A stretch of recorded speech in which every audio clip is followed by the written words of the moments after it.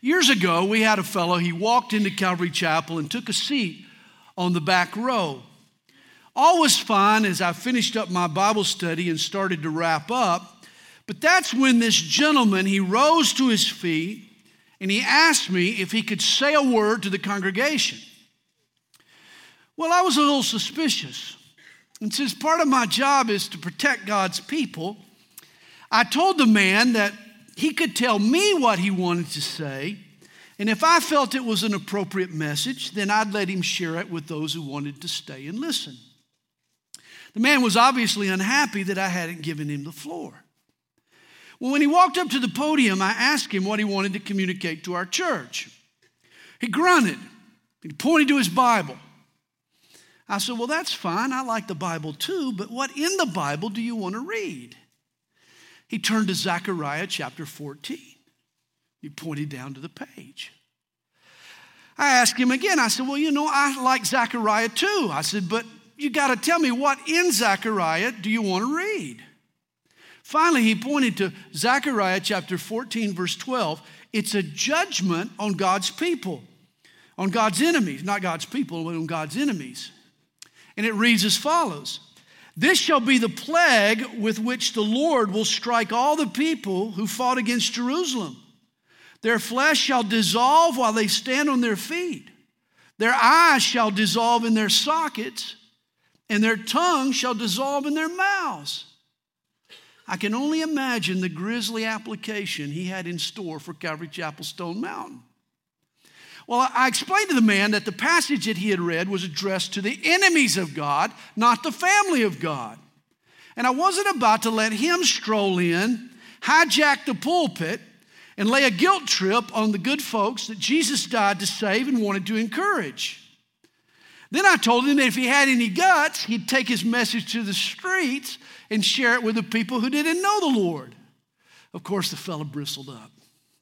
Well, his final words as he stomped out the door was to accuse yours truly of quenching the Holy Spirit.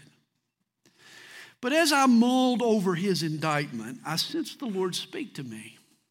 Sandy, you were quenching a spirit, but it sure wasn't the Holy Spirit.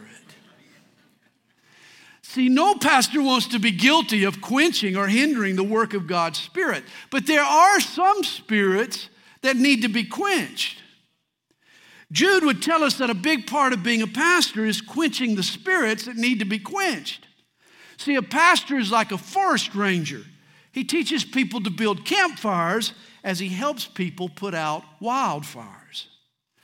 Realize the term pastor, it means shepherd. And a shepherd's job is twofold. He feeds the flock. He sees to it that the sheep are well fed. But he also has to protect the flock and make sure that the sheep aren't eaten. If all a pastor does is feed and feed and feed and never warns the sheep of the wolves that threaten them, he's only fattening them up for the slaughter. A pastor needs to both feed and warn. And this is what Pastor Jude does in his short letter. This morning, by way of introduction, I want us to read all 25 verses, get an overview of this book of Jude, and then, like a pizza, we're going to cut it up into 4 slices, and we're going to spend the month of July chewing on the book of Jude. Well, verse 1 begins. Jude, a bondservant of Jesus Christ and brother of James, to those who are called, sanctified by God the Father, and preserved in Jesus Christ. Mercy, peace, and love be multiplied to you. Beloved, while I was very diligent to write to you concerning our common salvation, I found it necessary to write to you, exhorting you to contend earnestly for the faith which was once for all delivered to the saints. For certain men have crept in unnoticed, who long ago were marked out for this condemnation, ungodly men who turn the grace of our God into lewdness and deny the only Lord God and our Lord Jesus Christ. But I want to remind you, though you once knew this, that the Lord, having saved the people out of the land of Egypt, afterward destroyed those who did not believe. And the angels who did not keep their proper domain, but left their own abode, he has reserved in everlasting chains under darkness for the judgment of the great day. As Sodom and Gomorrah and the cities around them in a similar manner to these, having given themselves over to sexual immorality and gone after strange flesh, are set forth as an example, suffering the vengeance of eternal fire. Likewise also these dreamers defile the flesh, reject authority, and speak evil of dignitaries. Yet Michael the archangel, in contending with the devil, when he disputed about the body of Moses, dared not bring against him a reviling accusation, but said, "The Lord rebuke you." But these speak evil of whatever they do not know, and whatever they know naturally, like brute beasts. In these things they corrupt themselves. Woe to them! For they have gone in the way of Cain, have run greedily in the error of Balaam for profit, and perished in the rebellion of Korah. These are spots in your love feast. While they feast with you without fear, serving only themselves. They are clouds without water, carrying about by the winds, late autumn trees without fruit, twice dead, pulled up by the roots, raging waves of the sea, foaming up their own shame, wandering stars for whom is reserved the blackness of darkness forever. Now Enoch, the seventh from Adam, prophesied about these men also, saying, "Behold, the Lord comes with 10,000s of his saints, to execute judgment on all, to convict all who are ungodly among them of all their ungodly deeds, which they have committed in an ungodly way, and of all the harsh things which ungodly sinners have spoken against him. These are grumblers, complainers, walking according to their own lusts, and they mouth great swelling words, flattering people to gain advantage. But you, beloved, remember the words which were spoken before by the apostles of our Lord Jesus Christ, how they told you that there would be mockers in the last time who would walk according to their own ungodly lusts. These are sensual persons who cause divisions, not having the Spirit.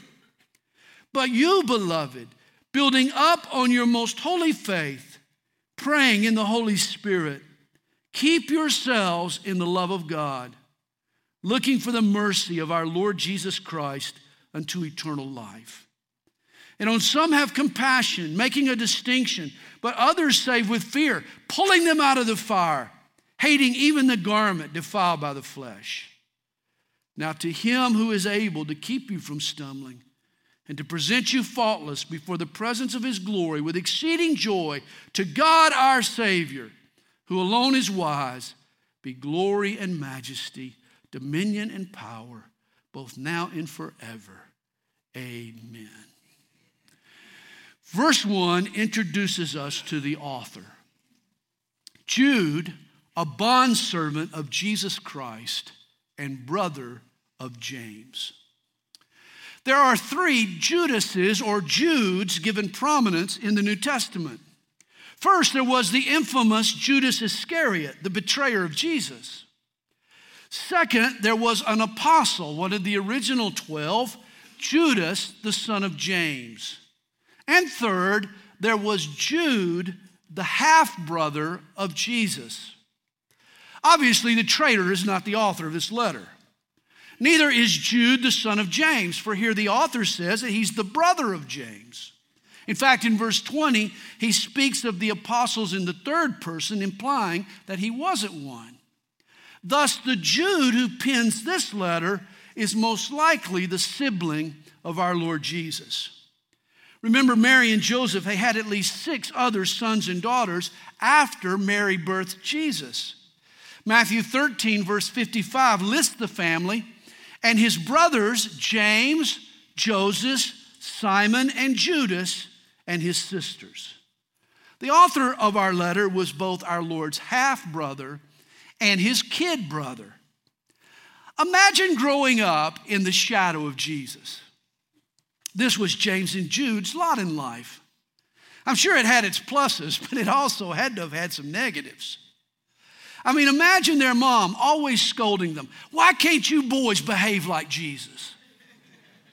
Your big brother makes straight A's. What are you doing? Jude, a C in conduct? Jesus made another A. Well, if that were the case, you can understand why these boys might have grown resentful or jealous. It's common younger brothers often carry a chip on their shoulders anyway. Just an inkling of pride would have kept these brothers from conceding Jesus' true identity. James and Jude, no doubt, walked around singing, "He ain't heavy, he's my brother." And apparently, that attitude had developed among these two. In fact, John chapter 7, verse 5 tells us that prior to Jesus' resurrection, all his brothers and sisters refused to believe in him. It wasn't until the siblings saw Jesus that he had conquered death, that he had risen from the grave. Only then were their doubts dispelled. It was after his resurrection that all the evidence was in. The brothers were now able to connect all the dots. Jesus was indeed who he said he was, not only their brother, but he was the Son of God. Not only did Jude reach this conclusion, but so did James. He became a leader in the Jerusalem church. He even wrote the New Testament letter that carries his name. But this Jude, likewise, he repented. He turned, he followed Jesus. Imagine the moment it hit him that his big brother was also Lord and King. Could you worship your brother? I mean, Jude had to have humbled himself. Someone probably encouraged him. Hey, Jude, don't make it bad. Take a sad song and make it better. And hey, Jude did make it better when he accepted his brother as his Lord and Savior and sang his praise. Just a Beatle.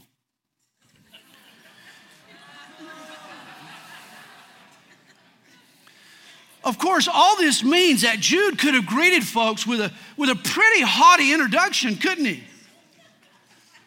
I mean, Jude could have written to his readers, Jude, brother of Jesus the Messiah. Or he could have stretched it even further. Jude, brother of the very Son of God. That would carry even greater clout. He could have made up business cards with these titles, you know.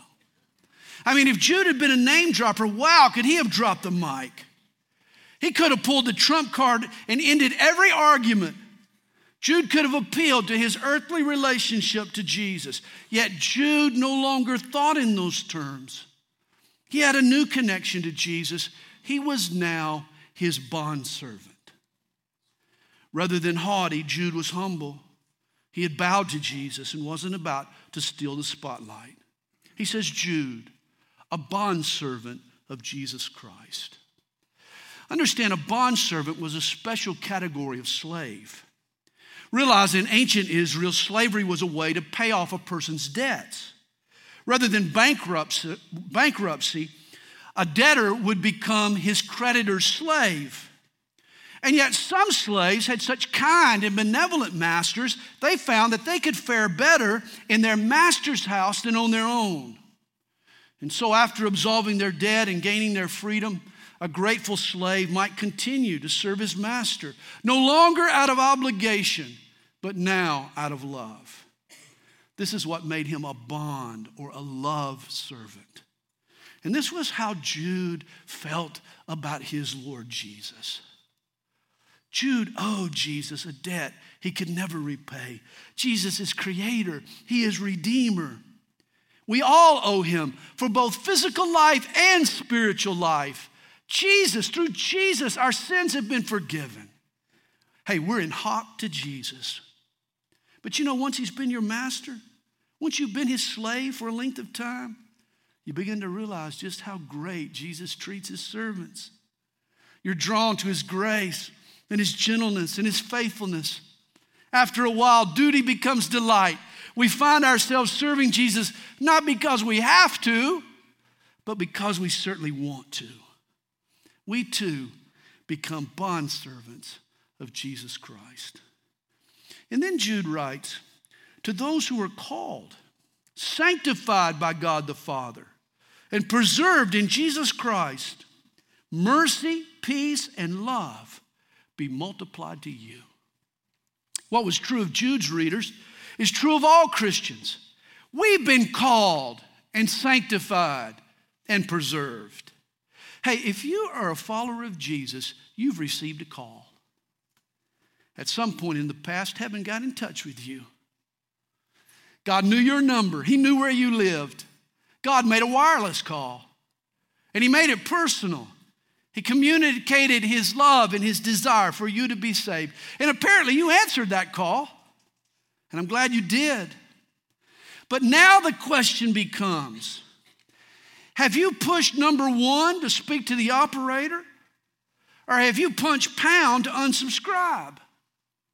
God wants an ongoing conversation with you. That's why he calls again and again and again if we'll listen.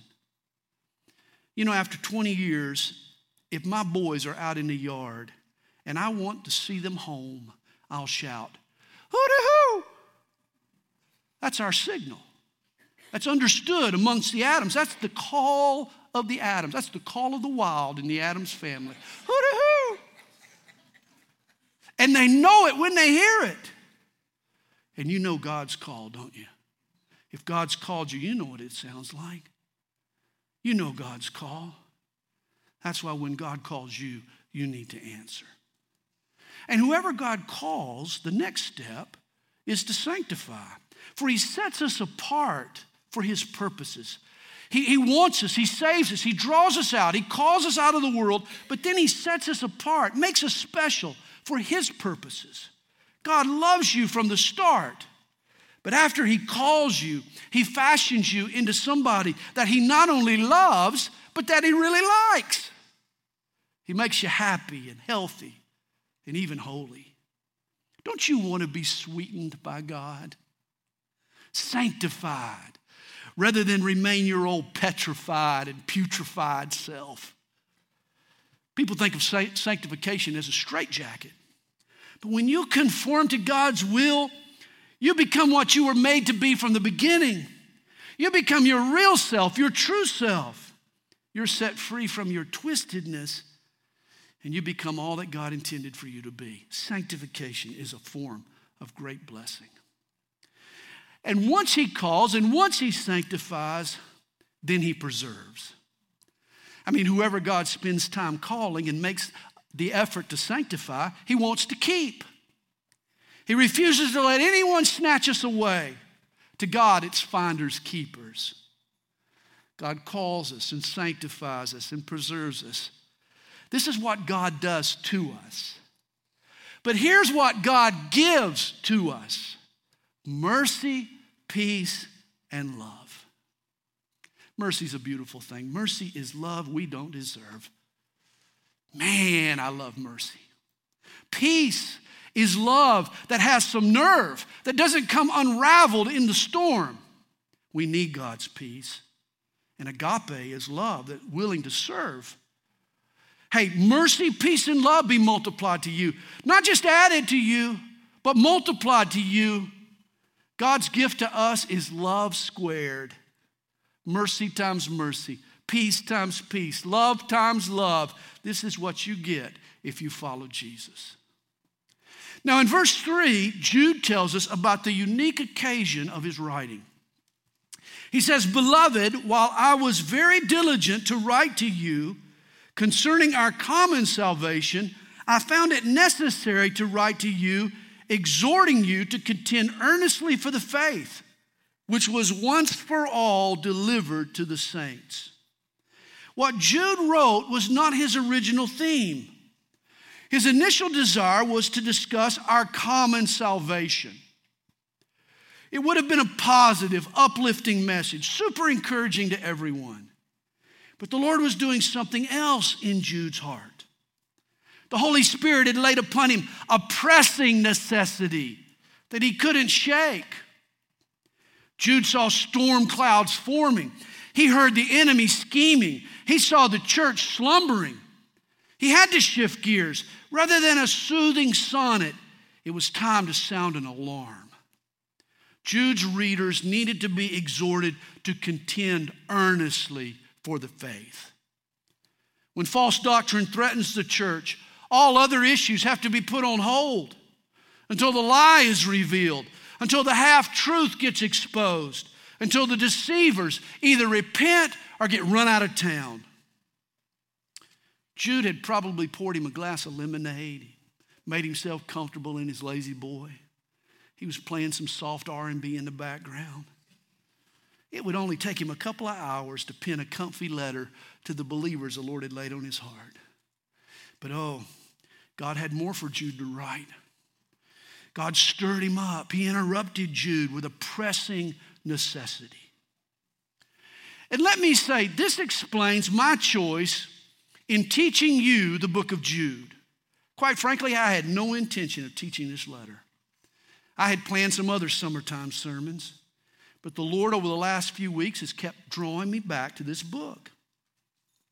In a day when it's difficult to find a church that hasn't shied away from the truth, in a day when pastors will compromise hard thoughts to be non-confrontational and politically correct, in a day when congregations, carnal congregations, expect to be coddled and catered to, I believe, as with Jude, God is exhorting you and I to contend earnestly for the faith which was once and for all delivered to the saints.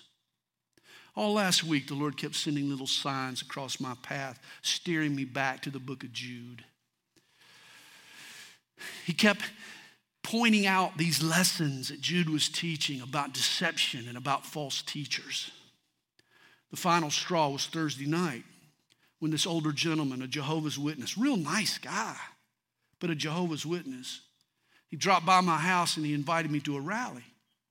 He was so winsome. You would never think that he was sending people to hell, but he was. Who would imagine that, spiritually speaking, this sweet old man had poison dripping from the fangs in his mouth? I was reminded by God that he takes false doctrine seriously, even when it's spoken from a cuddly teddy bear. In Jude's estimation, a polite discourse on the facets of our common salvation would have been a luxury. But what was far more pressing was the defense of the faith. I read of a retiring pastor who was reflecting on the state of the church that he was leaving. He was saddened by his congregation's compromised faith and their slide toward a more liberal theology. And he felt that the apostasy was his fault. He explained what he had done wrong. He said, "I always told people what to believe. My great mistake is that I never clearly taught my people what not to believe." See, some churches are so careful to be known for what they're for rather than for what they're against that they never voice their objection to anything, even diabolical doctrines that are the enemy of the truths they value. The point is, it's not enough to just trumpet the truth.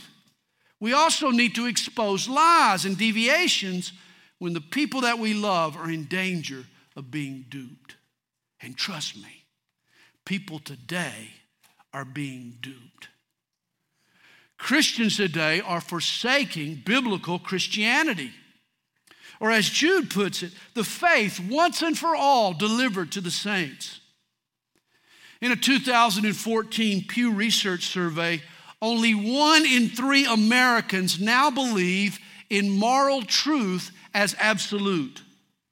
2/3 adhere to a situational ethic where right and wrong depends on circumstances rather than God-given laws. In the same survey, it was asked, where do you go for guidance on right and wrong? More Americans now trust in common sense than in the Christian scriptures. And as to the Bible, though 61% of Americans believe it to be the Word of God, only half of that percentage believe it can be taken literally in all that it teaches. In 2016, Lifeway Research did a survey that gave some interesting insights into the theology of America. For example, though 70% of us believe there is only one true God, 64%, that's 2/3, now believe that God accepts the worship of all religions, Christianity and Judaism and even Islam. Just 54%, that's barely half of America, now believe that faith in Jesus alone as their Savior is the only way to receive God's free gift of eternal life. That means that 46% believe Jesus is not the only way. 52% of Americans believe that good deeds can help earn you a spot in heaven. 65% believe that though we all sin a little, most people are naturally good. Only 40% of Americans believe that Jesus lived a sinless life. And 56% believe that the Holy Spirit is a cosmic force, not a person. Here's how bad it really is. Among Americans, the most quoted Bible verse is, God helps those who help themselves. The only problem with that is that it's not a Bible verse at all. It's a quote from Thomas Jefferson. Yet 82% of all Americans say it comes from the Bible. I'm afraid we are not doing a very good job contending for the faith. And realize this is everybody's job. This is not just the pastor's job on Sunday. It's your job around the water cooler at work and in conversations with your friends. It's your job to teach God's truth to your kids and to your grandkids. All Christians are called on to contend earnestly for the faith. For notice, this is the faith which was once and for all delivered to the saints. In other words, God isn't adding any new truth. The Bible is the truth, the whole truth, and nothing but the truth. So we better defend it to the death. It's what we've got. God's menu isn't getting updated. The Old Testament scriptures that were confirmed by Jesus and the New Testament letters that issued from the pen of his apostles is the truth given by God once and for all. Hey, we're not waiting on God to release Christianity 2.0. You don't update the app. The Bible you possess is God's authoritative word for all time and for all people. Thus, we need to contend earnestly in our defense of the Bible, in our understanding of it, in our teaching of it, in our living out of it. We need to fight for God's truth. And pay attention to the strong language that Jude uses here. The Greek term contend earnestly, it means to struggle or to wrestle. We need to go to the mat for biblical truth. Oh my, I'll never forget the tiny bit of wrestling I did in PE class. Whew. That mat time was the longest 3 minutes of my life. Wrestling is intense and grueling and exhausting. When the whistle blew, I was drained, man. I was totally spent. And yet this is the kind of effort that we should give the proclamation and explanation of God's truth. How can you take the attitude, well, I just don't like to get into arguments and heated debates. Yeah, passionate conversations just make me feel uncomfortable. I'd prefer to talk about the weather. If that's your take, you'd have a problem with Jude. Jude would have a problem with you. You can't be afraid to mix it up in the arena of ideas. Some of us aren't even willing to engage other family members for fear of creating a rift. Guys, if what we believe is true, our silence might just create a rift for eternity. If we don't speak up, the truth won't get heard. How can it get under another person's skin? How can it challenge their assumptions and get taken to heart if we're not passionate about what we say we believe? When we're winsome and eager advocates, then the Holy Spirit will convict people and go to work to make things better. Remember the song, Hey Jude, don't be afraid. The minute you let her get under your skin, then you begin to make it better, better, better, better. I get carried away. I'm sorry. It's a beetle. It's a beetle. But you get the point. When it comes to people's minds and hearts, you got to go out and you got to give it to her. We need to get under people's skin with the truth. We got to grapple with the issues ourselves, and then we need to be shrewd in our engagement. We can't just shy away. In the coffee shop and in the hair salon, on the airplane and on the MARTA train, we need to be bold witnesses. Years ago, I read Billy Graham's autobiography, and in the final chapter, he asked this: is it arrogance or narrow-mindedness to claim that there is only one way of salvation and that the way we follow is the right way? I think not. Do we consider it arrogant or narrow-minded when a doctor points us to the one medicine that will cure us of a particular disease? The human race is infected with the disease of sin, and God has given us the remedy. Dare we do anything less than urge people to apply that remedy to their lives? Dr. Graham concludes, over the last 60 years, I have crossed paths with people who hold every kind of religious and philosophical view imaginable. Often I am moved by their commitment, but as the years have gone by, I have become even more convinced of the uniqueness and truth of the gospel of Christ. In his book, Billy Graham goes on to explain the reasons he's so sure of the gospel, the authority of the Bible, the uniqueness of Jesus, the proof of his resurrection, the changed lives that have issued from its preaching. We too need to be equally sure of God's word and relentless in its defense and declaration. 4, we are not the only people trying to persuade hearts and minds. Notice verse 4. For certain men have crept in unnoticed, who long ago were marked out for this condemnation. Ungodly men who turn the grace of our God into lewdness and deny the only Lord God in our Lord Jesus Christ. Jude had encountered certain men, ungodly men. They were obviously false teachers who had secretly infiltrated the church. They were denying the truth about God and his grace. As a pastor, I really don't like this picture of folks creeping around the church unnoticed. Just creeping around, man. It's not good to have people creeping. Get. It's not good. It's not good to have people creeping around the church unnoticed, man. These guys were literally creeps. Their motives were sinister. Their methods were sneaky. Condemnation had been their destination for a long time. They were the enemies of God and of his truth, even while they pretended to be godly.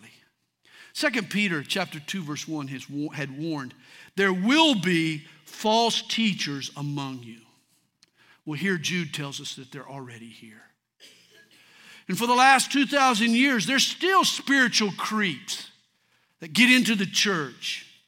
We still are faced with false teachers. And notice it's not just God's truth that they attack.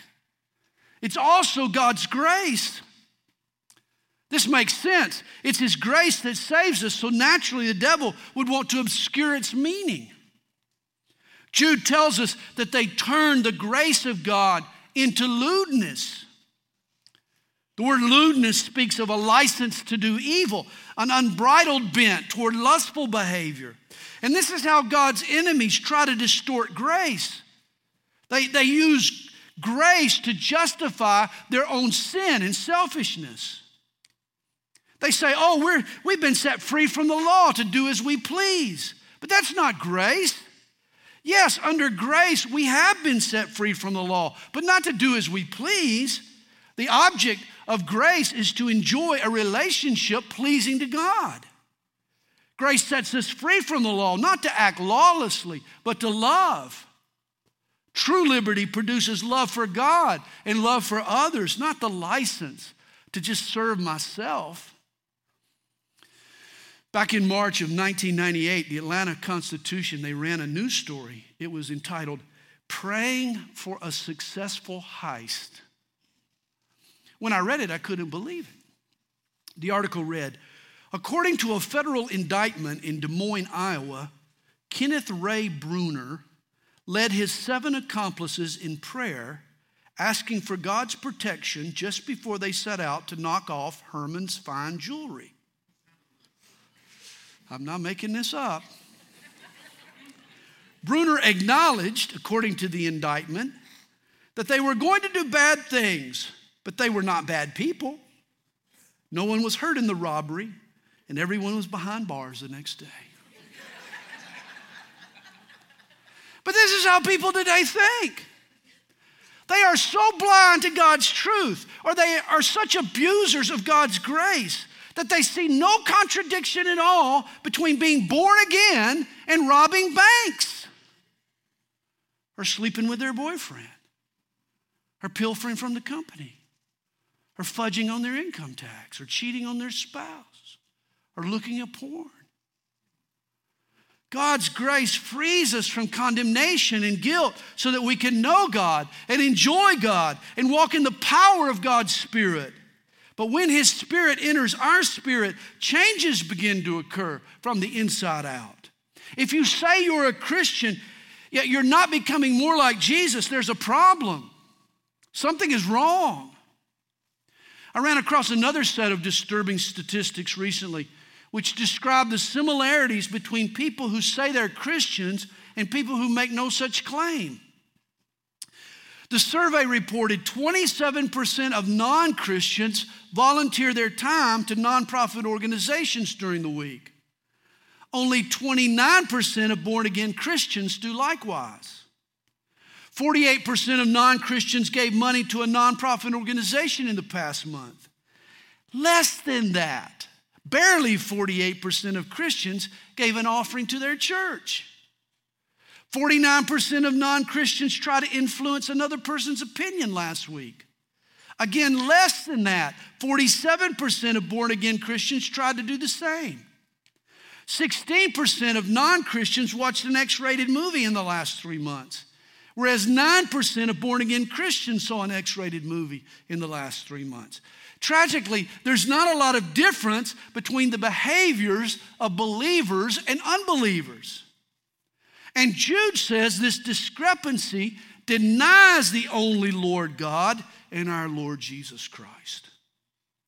The phrase born again implies a change has to take place or has taken place in my very nature. I've been born again. I'm different, and it's working its way out. If you're truly born again, you'll be different than you once were. You'll love instead of hate. You'll give instead of take. You'll care instead of stare right past the need. You'll obey God instead of go your own way. Grace will make you more gracious and graceful and grace-filled, not give you a license to lewdness. And this was just the beginning of Jude's rebuke of the false teachers and spiritual creeps. Jude's letter is really the perfect book to start on the 4th of July weekend. For though it is short in length, it doesn't lack for fireworks. When Jude writes, sparks fly, this pastor is going to use some tough language, some startling pictures. He's going to tell it like it is. He's even going to make some stark and unflattering comparisons. In essence, Jude is going to lace up his boxing gloves. He takes his own advice to contend earnestly for the faith which was once and for all delivered to the saints. There is a battle raging today for the souls of men and women. It's being fought inside and outside the church. And in every skirmish, somebody wins and somebody loses. A human soul is either saved or lost. And as Jude realized, this is a pressing necessity. How can our goal be to live a stress-free life when there is such a struggle going on? I'm asking you, don't you think it's time that you laced on your gloves and that you stepped into the fight? Father, thank you